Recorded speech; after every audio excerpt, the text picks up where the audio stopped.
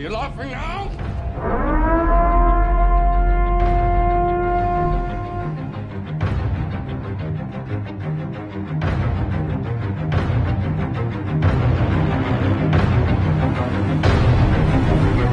Well, all right. Welcome to episode 7 of Embrace the Suck, the only officially licensed, sanctioned, law-abiding podcast of APG, bringing you 2 cents worth of free perspective on the heavy-hitting lifestyle. I'm your host, Bill Hart, coming to you almost live this time from the Philippine Islands, where President Duterte has vowed to institute martial law if people continue to flout the coronavirus lockdown. I'm just asking for a little discipline, said Duterte. If you don't believe me, then the military and the police will take over. You know, on one hand, I want to think that it's probably pretty hard to get by if you're in the Philippines and people are telling you to stay at home. And then on the other hand, I think maybe the Philippines is the place to be, because Filipinos are an incredibly resourceful people. I was there in 2009 and they had this racket going where if you get a phone handed over to you by the people you replace, for work, and your phone will just get blown up with text messages. And what these people want, they want you to share minutes. They want you to share what they call load, minutes on the phone. And then they turn around and sell them to their friends. So they'll say, oh, I want you to be my friend. I want to text with you. And then you give them minutes and then they sell it to their friends. I mean, they're extremely resourceful. So I don't know. Maybe it's a good deal. Maybe it's not. But here we are. So before we move on, let's get into a quick beard update. I'm staring at the business end of week 6 since Beard Reset, and we've just about arrived at the point where you could call it a beard and not just an incidence of facial hair. I'm still not quite back to where it needs to be, but we're only approaching levels of maybe 6th grade camp supervisor at this point, so it's fairly outdoorsy, but still presentable to children, I think is how I look at it. So today, we want to talk about topic for today, Russian axe theory. Russian axe theory, a prominent feature of Russian military strategy. So I first read about this in 1997 when I was stuck on the USS Ogden. I was with SEAL Team 1, and there was nothing going on in the world. So somebody's bright idea is, why don't we put these guys on a ship and they can ride around, and if something happens, then they'll be there for it. So what really ended up was we rode around and, the acronym SEAL became sleep, eat, and lift. So yeah, sleep a lot, eat a lot, and lift a little bit. Good times. So yeah, I read about this idea in 1997 in a book called Inside the Soviet Army by a guy called Viktor Suvorov. So a little backstory on Mr. Suvorov. Viktor Suvorov is actually a pen name. His real name was Vladimir Bogdanovich Rezun, and Suvorov was actually the name of the military school where this guy attended. So he then went on to be with Spetsnaz, that's the Russian Special Operations Group, and then dipped out to Switzerland and defected to the U.S. in 1978. So he came over here in 1978 with his wife and 1 child.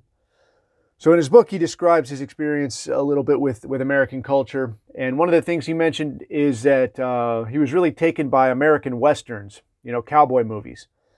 And what struck him about these movies was that whenever there's going to be a confrontation between 2 people in the film, it would start with words. This guy says something, that guy says something. Then somebody hits somebody with a fist. Other guy hits a guy with a bottle. Other guy picks up a chair. Other guy pulls out a knife. Finally, somebody pulls out a gun. And his way of thinking was, hey, you could kind of guarantee your victory if you just pulled out your gun straight away. Save everybody the time and the effort. And this is really the essence of the Russian axe theory. The way I read it was, if your enemy might come with a knife, only a fool would fight with his fists. If your enemy might come with an axe, only a fool would fight with a knife. Better to always be the one with the axe. So there it is, the essence of Russian axe theory. And looking back on what it was like to be around in the 80s. If you were there for the 80s, you know that it was a little more than just big hair, bad clothes, and peculiar music. There was a real sense of just doom, I guess, that if we have to get it on with the Russians, it's going to be bad, bad, bad. Looking back, there was a sense of they didn't really bring that much to the table. Maybe they're hard, but, it's not that bad. And, the press, they make everything bigger than it is. But in light of this, you can see where a lot of that came from, that if these people decide that fisticuffs is imminent, they're going to come big. They're going to come hard.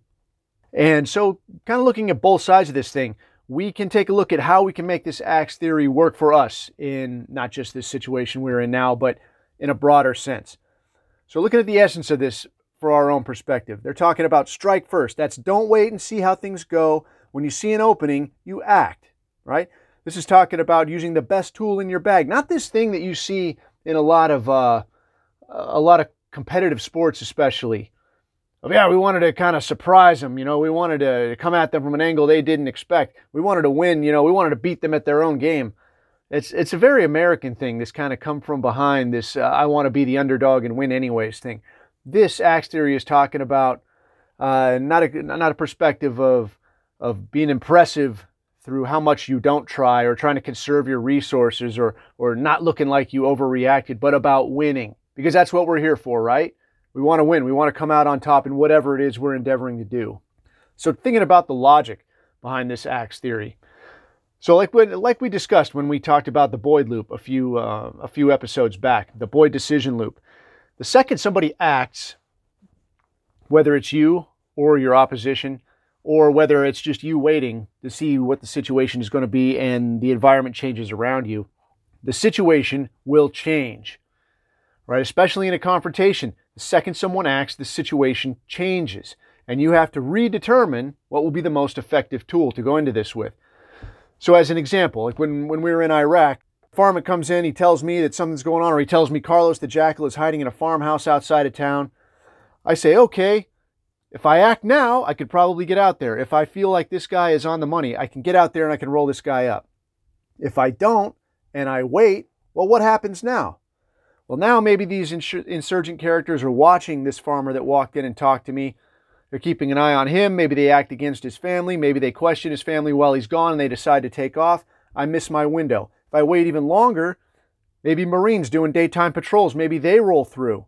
They cause the situation to shift to where now I have to shift my perspective. And eventually, if I wait too long, I'm right back at square one.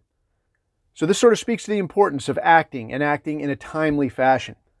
Because the situation may change and the preferred option that you had, your best possible course of action, is now completely off the table. Or even worse, the situation could change, or someone could act against you, and now you're in a reactive mode. And that puts you at a distinct disadvantage, like we talked about. So it's better to get out in front, stay out in front. Even when you're not competing against an actual person, like now, right? We're competing against, in a lot of ways, ourselves, but we're competing against a situation. We're competing against an unfamiliar environment, like with this coronavirus lockdown thing, right? We're competing against economic impact. So we want to try to get out in front of this thing that's going to offer us the best possible advantage. Okay, so let me give you an example of a situation, not an operator thing, but it was recent, so I want to lay it out for you because I'm pretty proud of myself over this.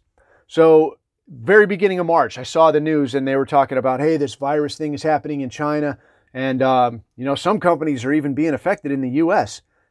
And as soon as I saw that, I thought, you know what, if this gets any bigger, this is going to be really bad, because then when U.S. companies suffer, the stocks suffer, and when the stocks suffer, I might end up suffering. So if I'm going to be in a spot, I need to act now. So at the time, I had this IRA that I was paying into, and you're not supposed to liquidate it until you're 59 or whatever. And I said, you know what, it could get bad. I'm going to bite the bullet on this thing and I'm going to sell it off. And I sold it off, and I saved probably 15 grand that I would have lost.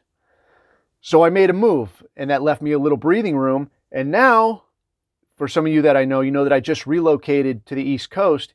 And as soon as I got out here, now I'm getting hit up by Homeowners Association. Hey there, stranger, you got some money for us? Oh yeah, I would love to give you some money. I actually made more money than I should have last year. So then I'm getting hit up for back taxes. Now this coronavirus thing happens and work's slowing down.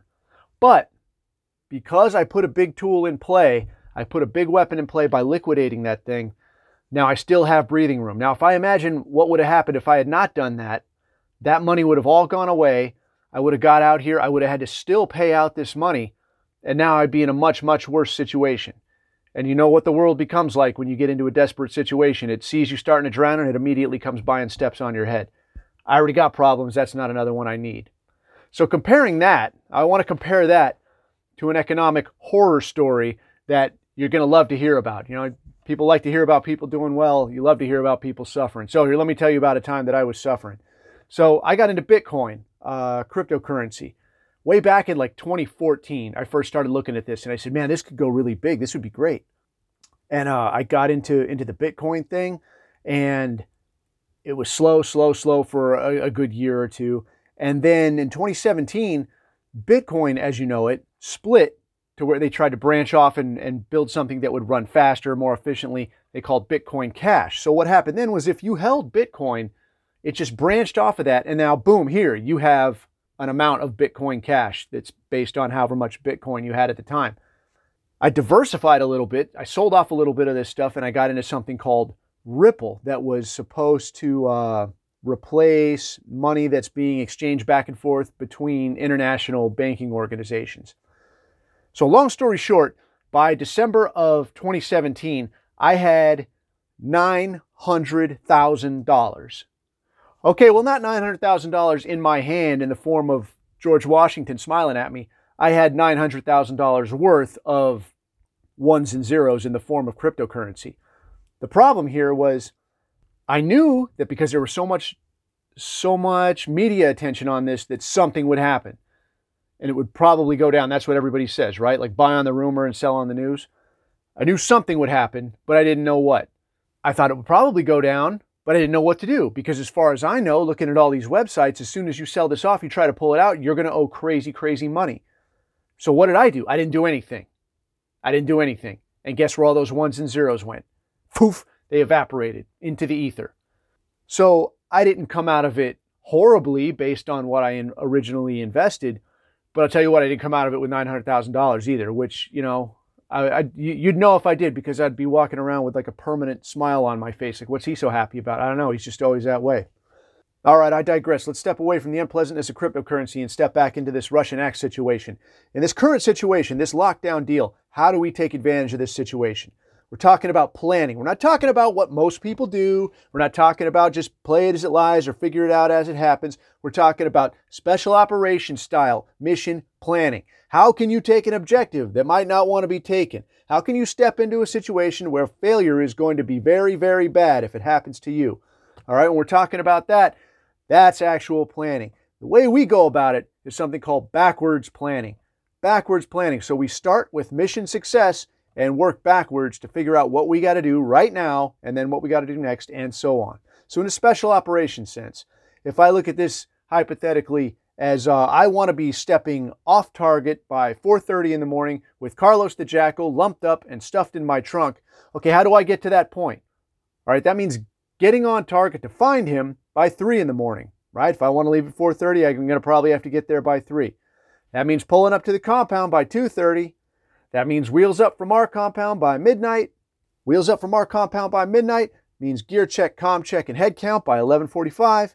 And that means everyone needs to be briefed and jocked up by 11, which means having solid intel and imagery by dinner, and the list goes on. So I'm backing that all the way up to right now then, what do I need to do and when do I need to do it? And this also tells you if you can even get there from here, right? Because if I want to be in Vegas, say tomorrow, and I say, hey, you want to get out to Vegas, win a few hundy at the tables, and then breathe through a gas mask for a few hours? Yeah, sure, let's go. Okay, let's jump in the car. When are we going to be there? Yeah, it's not going to work, right? So this kind of gives you an idea of where you stand, and it saves a lot of the guesswork of, hey, can I even pull this off? Do I have the time and resources? The other big factor here when we talk about planning is contingencies. Contingencies. People overlook this constantly. It's a very human thing to think that things are just going to go your way. All right. But I'll tell you what, you get out there, especially as an operator, you get out there, second you leave, things go wrong. Cars roll over, roads get blocked, people are there, they aren't there. Everything is a goat rope. All right. So we're talking about contingencies. We're talking about having a primary, a secondary, and a tertiary plan. So that means a plan. That means a plan for when everything goes wrong. And that means a plan for when it goes wrong again. Okay, so we could keep running on with this in a plan for a plan for a plan. But why do we stop there? Okay, because remember what we talked about very first when we said the second something happens, the situation changes, right?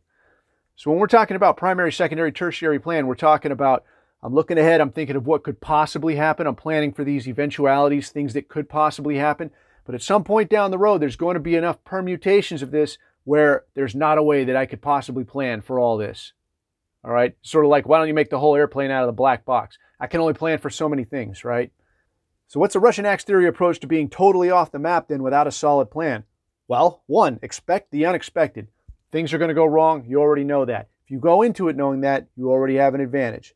2, know your business well enough to think on your feet. Things will come up. You will have to make decisions. If you can plan for what you're going to do and what you're going to look for when you get to that spot to make decisions, again, huge advantage. And then 3, be ready to move when opportunity appears. Because I'll tell you something, this is something I hit on again and again. It's not just the knowing, it's the doing. It's not just enough to have a great idea. You got to actually get out of the shower and put something in action. Right, so that's about enough for today. If you want to take a look at what we have going on with APG, you can look at our website, www.apg.team. We've got that thing already rebuilt now, so it doesn't look like a community rec center website anymore. You can see videos of some of our events, and you can sign up for our Tuesday tip. It goes out every Tuesday. If you've got questions or topics you'd like to hear us cover, you can send us an email at info@apg.team.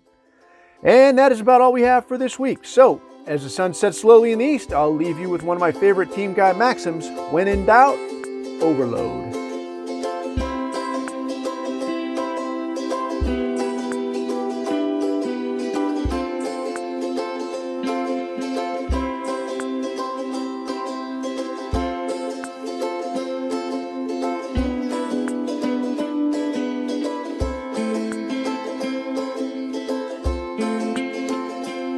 Smart, capable, and most importantly, I'm free in all the ways that you are not.